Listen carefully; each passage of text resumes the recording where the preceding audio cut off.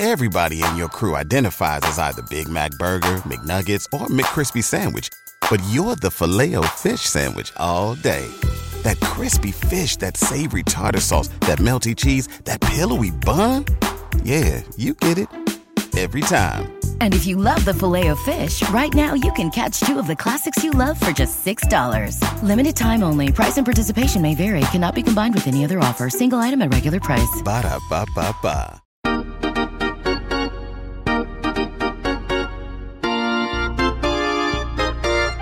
All right, we're back. So I saw this tweet on X. See, I keep saying Twitter. It's X.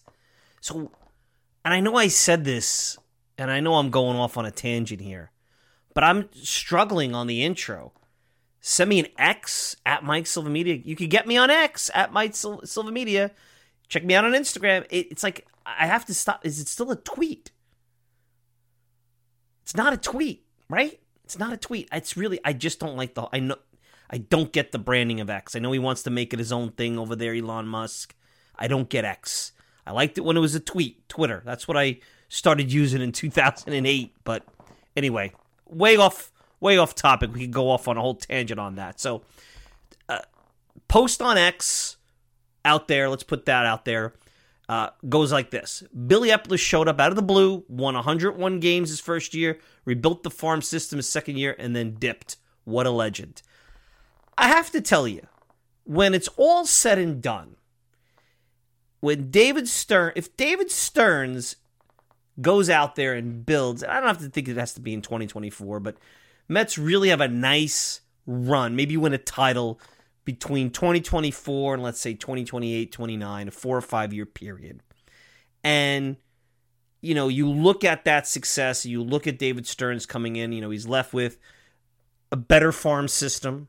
And I think ultimately that's where Eppler's legacy is going to be. I think Gilbert and Acuna and Clifford and, you know, any of the players they got for Robertson, Vargas, or Hernandez, or any of these guys, you know, that they brought in with all those deadline deals. You know, even the Dominican kid, the Summer League kid they got for Tommy Pham, was it Jeremy Rodriguez? All these guys they got that popped up that farm system. Some of the development you saw from the pitchers like Scott and Hamill, the development that's happened over the last year. I think that's really where Eppler's legacy will fall. Because, you know, he gave you a great 2022. You could sit there and argue and say he should have done more at the deadline. But give the guy credit. I've said this a million times. He came in here. He took the job. Nobody else wanted it. He was tasked with winning. Went out there. You know, obviously Cohen helped him. They recruited Scherzer. I mean, here, just a couple of weeks after he takes the job, he's recruiting one of the top pitchers, free agent pitchers. The following year, he goes out and recruits Verlander. You know, that first day after Thanksgiving, Black Friday, where he got Canna and Escobar and Marte, you know, he closed those deals quick. You know, all those guys played big roles in the 22 team. So you really have to say, you know, he was handed kind of on the fly in the middle of the offseason a team, and there were negotiations going on before he had taken on. You know, they were talking to Javier Baez. I know Sandy Alderson was involved, talking, you know, Steven Matz. That deal fell apart. So, you know, the way that went down, and then the way he pivoted at the deadline, and really you could even compare it, you know, Billy Eppler fell on his sword. I mean, maybe he knew all along, because the way this whole Phantom IL scandal, quote-unquote, went down, I just got to tell you, I just don't buy it. I almost feel like the guy, I'm telling you, I know nothing, and this could be wildly off. Billy Eppler sat at that press conference. He looked up at Stearns. He saw the adulation. He saw, you know, around him everything that once was his, you know, him being put into the co-pilot seat. And, you know, maybe he just said, you know, do I really want this? Do I really want to be, you know, this was my thing. I built it up. It didn't go exactly as I wanted to. The outcome. And now I'm reporting to Stearns, which is not like it's a bad thing, but he might say, you know, do I really want this? And let's also face it, you know, the GM, in a lot of ways, would be more of a consistent front-facing to the media and to the fans. and a mouthpiece where the president of baseball operations would come down once in a while, but not as consistently. And quite honestly, that's one of the things I think Billy Eppler wasn't really good at, because he was not charismatic. He was very inside baseball. He was very bland. He would talk in these probabilistic terminologies. And maybe that's part of it. He said, this market's not for me. This is not what I want. And who knows what else was going on. Now, on the surface, it's the scandal. He doesn't want to be a distraction. But that almost became too easy of an exit strategy, too convenient. It was almost like he was waiting for it, and maybe he was going to stay on for a year, and I don't know how long his contract was. I don't know if it was 3 or 4 years, and maybe he would have bounced after Stearns got his feet wet. This just made it easier. But what I always say about organizations, when things are good and they have success, there's always individuals that were part of the transition when teams were bad to good, that make contributions but aren't there when things get really well. If you go back to the 1980s, before Keith Hernandez and Gary Carter came on board, there was, Neil Allen, who was a big part of that Keith Hernandez trade, was a really good closer for the Mets when they were a bad team. And Hubie Brooks, who wound up having a pretty good career, more in Montreal than anywhere else. He became an outfielder later on in his career, good run producer, guy who drove in 100 RBIs in Montreal as a shortstop. Hubie Brooks was a big part of the Mets' renaissance. One of their really good young players was traded for Gary Carter. So he was a transitional figure at that point. 2015 Mets had a guy named Noah Syndergaard on the roster, Travis d'Arnaud on the roster. Two big components of that team. R.A. Dickey was the reason why they were acquired, because R.A. Dickey won the Cy Young in 20 games, and the Blue Jays thought he was a missing piece to their rotation because they wanted to contend. And look, I wish R.A. Dickey was a fun Met, had a chance to meet him and talk to him at Citi Field and interview him many moons ago. And, he would riff about pitching, the knuckleball, and even Star Wars. Great on Twitter, fan favorite. And, if you really thought about it, you would have loved having Dickey in that rotation when they went to the World Series. I mean, in some ways you thought Bartolo Colon was going to be that guy, that transition guy, but he was part of the winning team. So when you look at Billy Eppler from a front office standpoint, he's almost, when he possibly could go down as, the same transitionary figure that brought the next wave of success to the Mets, similar to how Neil Allen and Hubie Brooks and R.A. Dickey and guys like that were transitional figures that had good seasons, were good Mets.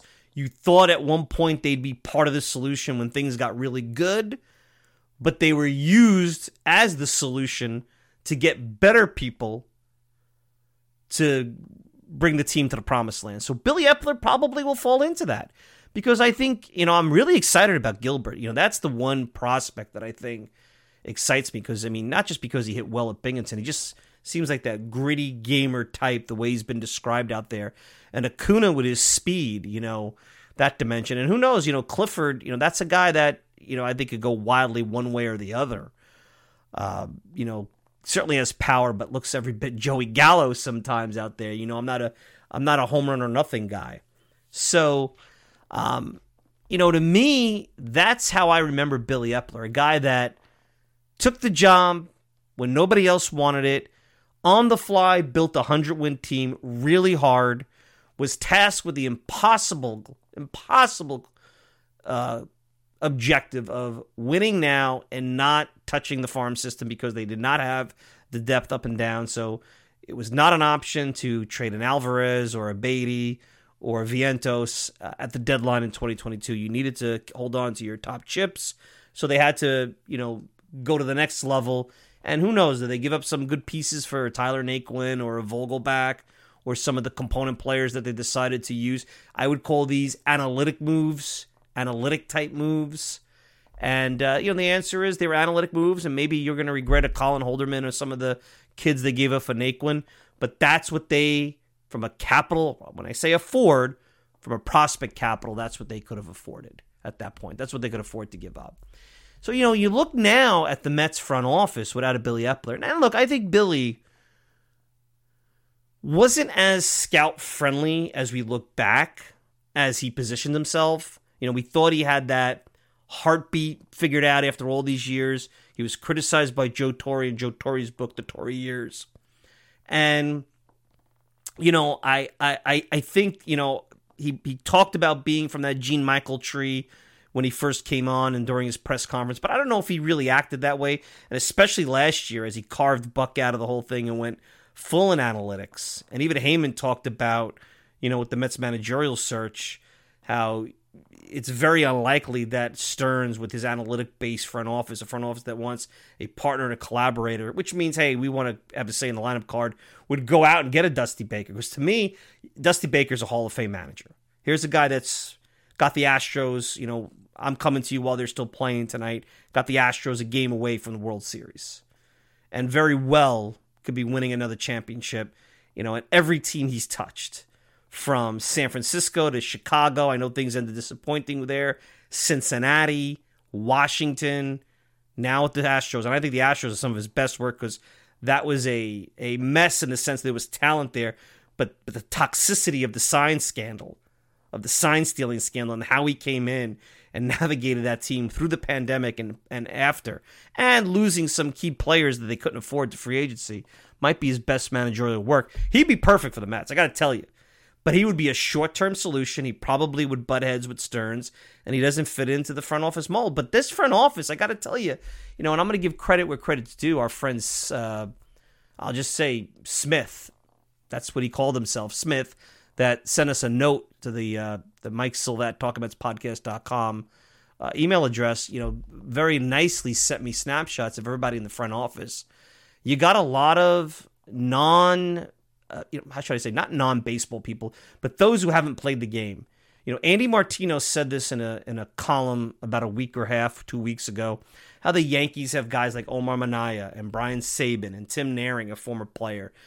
Guys that have a wealth of baseball knowledge, guys that have scouting backgrounds in Minaya, guys who played the game like Naring.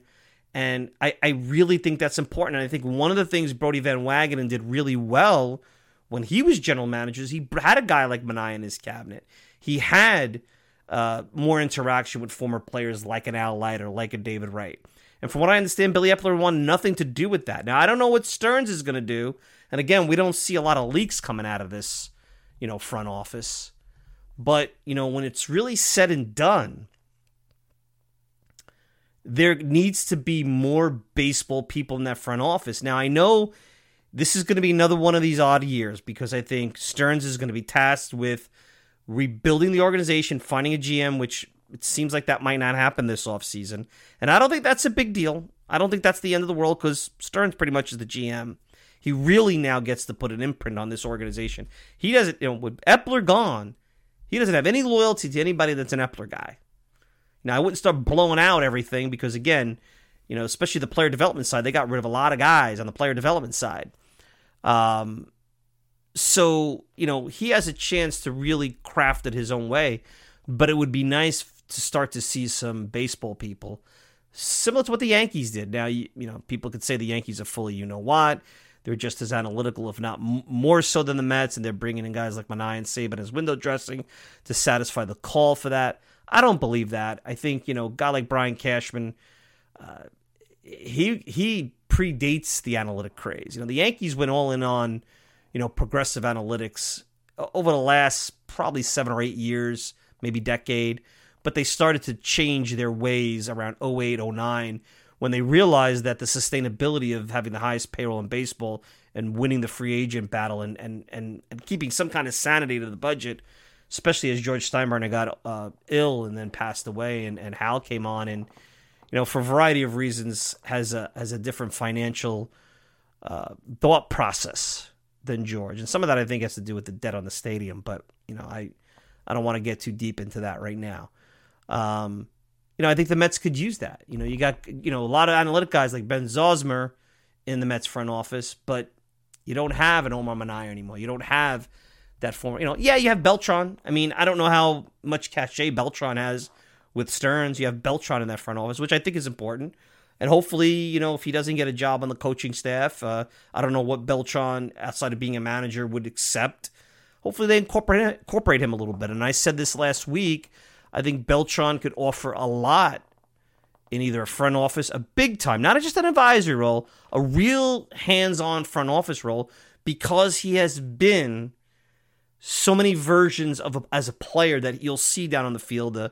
As I said, the kid from Puerto Rico that didn't speak the language had to battle his way to top prospect status, and then he was the top prospect being called up by Kansas City, and then he was the star of stars as he took over the postseason. He was traded midseason as the big acquisition, and then he's a big free agent signing, and he's the core star of an elite Mets team. And then he's on the decline, and he has to battle back from a serious knee injury, and then he's on the other side where now he's more of a mentor, and he really doesn't have as much value on the field, but he's that sage veteran trying to help provide leadership at the clubhouse. So I think that's something that Beltran can provide. Are there others? And I do think that that's something to be out there and look for. So Billy Eppler's legacy, he's going to be in the same transitionary footnote that we've seen when teams have collateral damage on their way to success. Now, Mets have to have success for this to go down in history, but I do think that Billy Eppler, because I feel that the Mets are going to get this thing right, I think we're going to be looking back in a couple of years and say, you know what, Billy Eppler left us this, Billy Eppler left us that. Not much different than maybe not to the same degree, but not much different to how we looked at Omar Minaya a little differently when the Mets made it to the postseason. Because Steven Matz was there when Minaya was there. Minaya brought in R.A. Dickey off the scrap heap. Minaya drafted Jacob deGrom. So, Matt Harvey, the core of that rotation, even if you conclude Syndergaard, because he was acquired in the Dickey trade, was because of Manaya's moves that happened before. So Omar Manaya's prints were all over that team. And you look back and say, well, Omar wasn't a great GM. He was a good scout. He was a good talent evaluator. He didn't know how to really manage people, and things got wacky there at the end under him. That's why he got fired. And he had a really difficult owner to deal with. So when you look at that, you kind of say, hey, will Billy Eppler be looked at the same way? I think maybe. So it'll be interesting. Curious your thoughts. So anyway, let's take a quick break. We're going to wrap up. Final thoughts. We're going to talk a little bit about Zach Wheeler. I know his name has come up after a great performance yesterday. I'm going to say a couple of last words about Zach Wheeler. Is the RSM bubble bursting? What is that going to mean for sports? And are majority of people not sports fans and also losing interest in sports? And how does that play going forward? Just some random smorgasbord thoughts. And I will leave on one big note, big announcement in addition to the show. I think you guys are going to like it. So sit back. We'll be back with the final thoughts right after this. Everybody in your crew identifies as either Big Mac Burger, McNuggets, or McCrispy Sandwich. But you're the Filet-O-Fish Sandwich all day. That crispy fish, that savory tartar sauce, that melty cheese, that pillowy bun. Yeah, you get it. Every time. And if you love the Filet-O-Fish, right now you can catch two of the classics you love for just $6. Limited time only. Price and participation may vary. Cannot be combined with any other offer. Single item at regular price. Ba-da-ba-ba-ba. The Talking Mets podcast is available on many outlets, but the most popular is Apple Podcast. Hi, I'm Mike Silva, the host of the Talking Mets podcast, and I encourage you to leave a review about the program on Apple. Just rate it 1 to 5 stars, hopefully a 5 because why wouldn't you? And then if you have time, leave a review. It helps the podcast continue to grow and encourages others to take a listen. You can also email me at MikeSilva@TalkingMetsPodcast.com. No G, TalkingMetsPodcast.com. Hope to hear from you soon, and enjoy the rest of the show.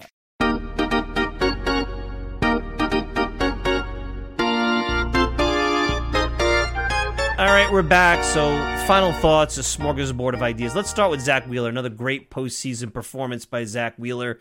I see a lot of people on X, quoting Brody Van Wagenen, basically saying that, he took 2 good halves of baseball and parlayed it into a 5-year deal, about $120 million. A deal that, even at that time, I think was, even with Wilpon ownership, a bar that easily could have been matched. I mean, Wheeler really gave the Mets every opportunity to match. He wanted to stay on the East Coast. I think, one of the reasons he went to Philly is that instead of the White Sox, who were very competitive with an offer, as I think his wife, then fiance at the time, wanted to stay in the New York, Philadelphia area. Now he's made himself a nice home, and he's about to win. They're a game away from the World Series. Maybe he get to the World Series for the second year in a row. Zach Wheeler. I'm still not going to, and I know you guys are going to be angry at me because I've talked about this a couple of times over the last 5 years. I'm not going to get crazy about the Mets not signing Wheeler because in the context of where they were under Wilpon ownership at that point was they looked at the next few years at what the budget was going to be and the explosion in the cost of pitching. And they were staring down the barrel where in a couple of years DeGrom very well could have opted out, and he did. And they more than likely were going to want to keep him because he was coming off a second Cy Young award at that point. Noah Syndergaard, who was declining and would have Tommy John surgery less than basically 6 months later, was also coming up on free agency, and they had to figure him out at some point, and they knew that was coming up. Wheeler was a free agent, and Matz was coming up on free agency. And look, Matz was a pretty solid, back in the rotation starter that at times could pitch for brief spurts, a number 2 or number 3, more like a number 3. So you had all these pitchers coming up to free agency, and Matz being a lefty, sometimes lefties matured later. And they just looked at Wheeler, and if you go back to 2019, there's a lot of revisionist history. Wheeler was really good in September down the stretch. But for a large majority of 2019, and if you don't believe me, go to Baseball Reference. You can read it for yourself. Wheeler did not pitch well against the top teams in the sport. He didn't pitch well against the Nationals, the Braves, the Yankees, teams like that. He actually pitched pretty horribly in July as the Mets were trying to, turn things around before the trade deadline. Had ERA nearly 6. His ERA that year was almost 4. And, he would have these really good outings, and he certainly had top of the rotation stuff, and at any moment Wheeler could give you a top of the rotation performance, but he just wasn't consistent. And when you saw how poorly he pitched against the top teams in the league, it made it really easy to walk away from him. Not to mention the fact that he doesn't have the greatest mechanics. He already had Tommy John surgery. The idea that he was going to stay healthy for a 5-year deal was iffy. Been wrong on all fronts. Wheeler has been one of the best pitchers in baseball, and right now he's better than anybody the Mets have in the rotation, and he's probably now has a better career trajectory for the next 3 to 5 years than Jacob deGrom. We know what happened to Syndergaard falling off the cliff. We know that Matz now is a guy that got a nice contract in St. Louis but can't hold down a spot in the rotation. So I think that, yes, the decision looks bad today in October of 2023, but I'm not sure it's the same no-brainer that everybody's making it out to be, because you're forgetting where you were, not only with the finances and the owner. So now if Steve Cohen's the owner, they probably match Wheeler because they're saying, hey, this is a good contract. And yes, in a vacuum, it is a reasonable contract that if it didn't turn out, and if Wheeler was nothing more or nothing better than he was in 2019, which is still a pretty good pitcher, probably a number 3 type pitcher, that's still a solid contract and well worth it. But the Mets weren't in that financial position. So they had to make decisions under those parameters, and unfortunately they decided that, DeGrom's impending, opt-out, Syndergaard's free agency, Matt's free agency, took precedence, and they decided to bounce on Wheeler. And also, they probably didn't feel he was going to stay healthy. So they didn't want to, they couldn't be wrong. Under Wilpon ownership, you couldn't swallow too many contracts. What happened with Cano and what happened, what they did with Verlander and Scherzer to get them out of here and swallow the money, that wasn't going to happen under Wilpon ownership. So that's number 1. So that's, that's a little bit of his, good for Zach Wheeler, a little bit of revisionist history there. Look, he's pitching like Bob Gibson here in the postseason. You can't argue on that. Now, reports are out there that ESPN, they're trying to unload, Disney's trying to unload ESPN. Profits down 20%. It sounds like they can't afford to re-up existing NBA and college football packages. And it's really interesting because with cord cutting becoming a thing, and I saw this poll, and this poll was a Pew Research poll about sports and sports fans, and it was tweeted out. Here we go again with Twitter and X by at John Gramlich. He's an associate director at the Pew Research Center in Washington, D.C. So, that's who this guy is. So, basically, I'm not going to get too into the weeds here with this because it all ties together on the way out. And essentially, Pew did the research. 62% of Americans do not closely follow professional college sports. So 6 out of every 10 people that you encounter in your daily life don't know Zach Wheeler, don't know Buck Showalter, don't know Billy Eppler, don't even know Pete Alonso, and don't care at this point. There are 60% of the people, 6 out of 10, wouldn't even consider listening to this program. Bad for me, but understandable. So now, 38% of the country, or Americans, are into sports. So a large minority are into sports. ESPN's profits are plunging. Cord cutting is a thing. And I'll be honest, and there is a point here I'm getting to. I'll be honest, if not for the Mets and the Knicks and sports, I would be out, O-U-T, out of my cable bill. I pay $345 a month. Now I have the top, I get all the HBOs and the Showtimes. I have that all in there, the on-demand. So, my wife likes all that stuff. Pay over $100 a month for internet. A lot of work from home stuff here. This show, got to have good broadband. Have to pay for the upgrade. And I also keep as a, not that you care, but I keep a phone line, which doesn't really cost that much. It's probably like $19-20 a month. It's part of that $345, having home phone as a backup to the cell phone. But the big chunk of the bill, about $125, $130, or so, maybe more, is the cable. And sports and ESPN, you talk, these carrying fees for these RSNs like ESPN, these sports stations are huge. So as you see, a majority of Americans are not into sports.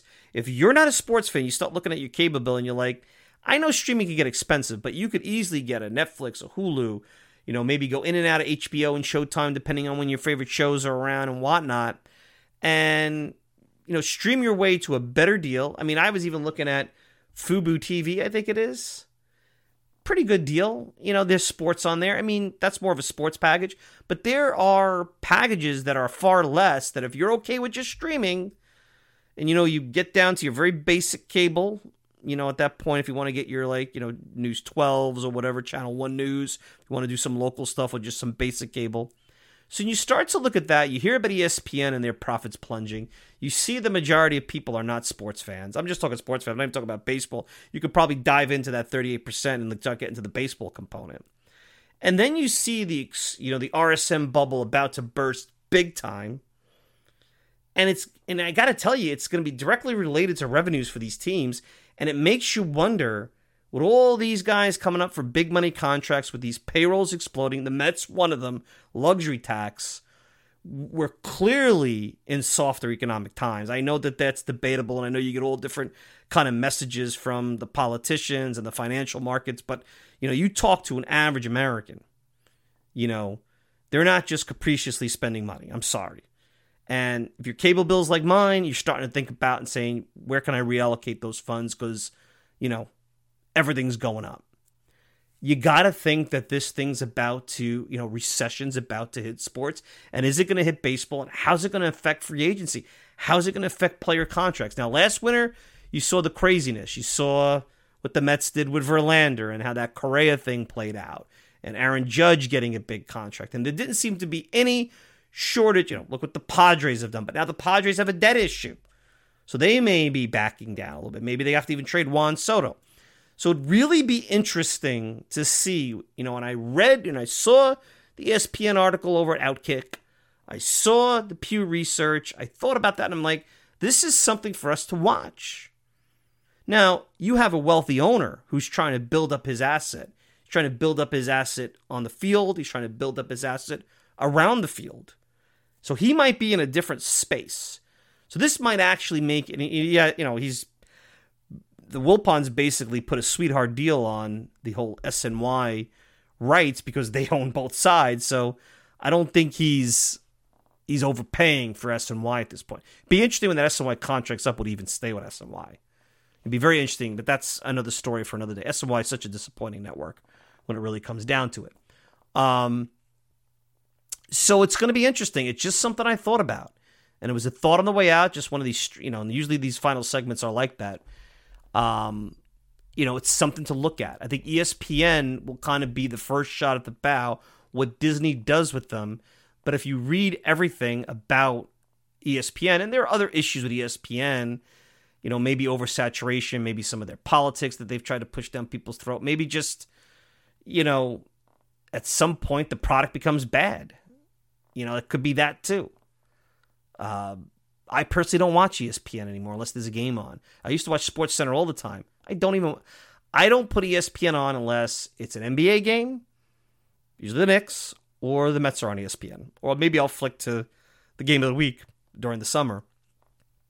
But I don't really watch it. It's just not for me. I think it's targeting a different audience. I also think they target more of the casual sports fan. And that's the other thing. Out of that 38% of those, how many of those people are casual sports fans who, even if they like sports, they're not willing to pay for it and be engaged in it. And they're certainly not coming down to the granular level like what I do here. So something interesting to think about. So those are some things. Zach Wheeler, RSNs, bubble bursting, things that we'll be looking at, things that could impact the sport and the Mets in the near future. Now, final thing, big announcement. So I've been thinking long and hard of this, and there'll be more to come, and this will not really take full hold until after the World Series. So back at the beginning of the year, I've been thinking about this show, the growth of this show, and all the things that we do together. And I kept thinking back to my days when I ran NY Baseball Digest. And at that point, it was a website with the podcast, and I was doing radio on 1240 AM WGBB. And radio and the genesis of who I am, it's always started with radio. It always started with what I love is, I grew up listening to WFAN under the covers, listening to guys like Steve Summers and Jody McDonald and Mike and the Mad Dog and, Sid Rosenberg and Joe Benigno and all the guys that legacy WFAN guys. And then I got into the writing part, and the website did well, but it was, fast and fleeting, and the blogs and all that, they kind of were fading themselves out as you hit, 2011, 2012, 2013. And now, is there really blogs out there anymore? There's websites and such, but that's not what it is. It's really audio content now and video content. It's, writing has kind of gone away. And I think that's unfortunate because I still enjoy good columns. I enjoy reading Joel Sherman, even though he drives me nuts, and John Heyman. And there's some really good stuff at The Athletic from time to time. And Mike Vaccaro does, and he's been on this show, has done nice stuff at the Post. And even Tim Healy over at Newsday. The written word and writing and columns, although it's not as prevalent as it used to be.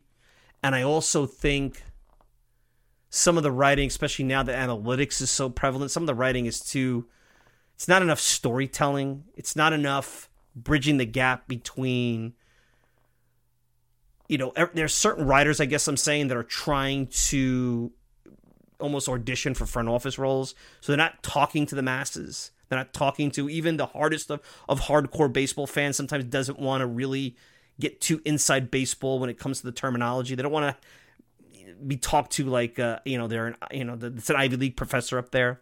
So as I'm looking at the gap in what we offer, I've decided, and you're hearing it first here, I'm coming out with a newsletter. It's going to be Talking Mets Beyond the Mic, and it's going to be on Substack, and it's substack.com/@TalkingMetsNoG. So you could go and subscribe now. Now, there's a catch here. There is going to be a fee for the newsletter. Now, there's going to be the free component, but it's going to be just basically podcast updates. And here's my commitment. The podcast and what you listen to here is always going to remain free. It's always going to be free. So you do the newsletter. There'll be video updates, a few times a week. It's still developing. It's still an evolving concept. And it'll be $5 a month. And if you sign up for the year, it'll be $49.99. And I know that right now, everybody's, here I am talking about inflation and people struggling with cable bills and everything. And I'm asking you to commit to $50 for the year. And I understand if you can't. And if you can't, that's cool.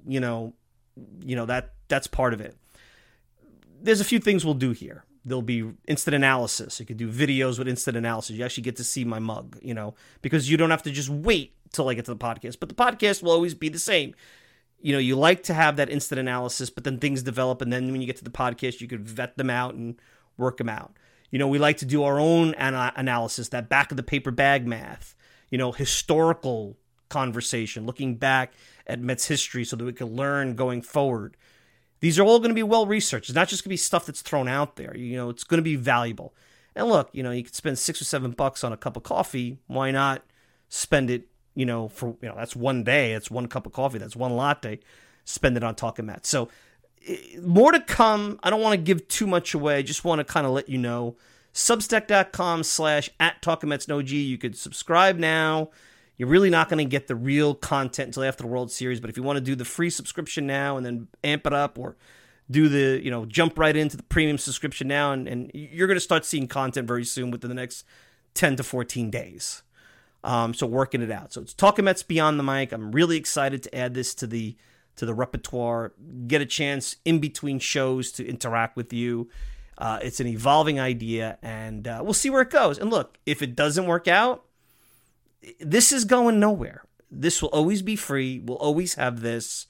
The quality of what you get every Sunday, and sometimes more, and we'll still, have more, will not change. So this is the core. This is the hub. This is what I love to do.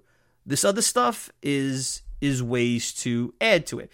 And you ask, well, how come the podcast can be free and this can't? Well, podcast isn't free. The ads help pay for the infrastructure. And that's truly what this is about, is paying for the infrastructure, paying for the upgrades, the technology, the costs, servers and Zoom accounts and everything. I mean, look, believe me, I'm not going to Turks and Caicos on anything that's coming in here. It's just covering overhead. And I'm glad that I could just do that, because I'm not looking to all of a sudden grift my way to something. I want this to be about the content and about the community, about us experiencing the Mets together. So it's always been that way. So anyway, big announcement, substack.com/@TalkingMetsNoG. You got to put the @ that's where you could find it.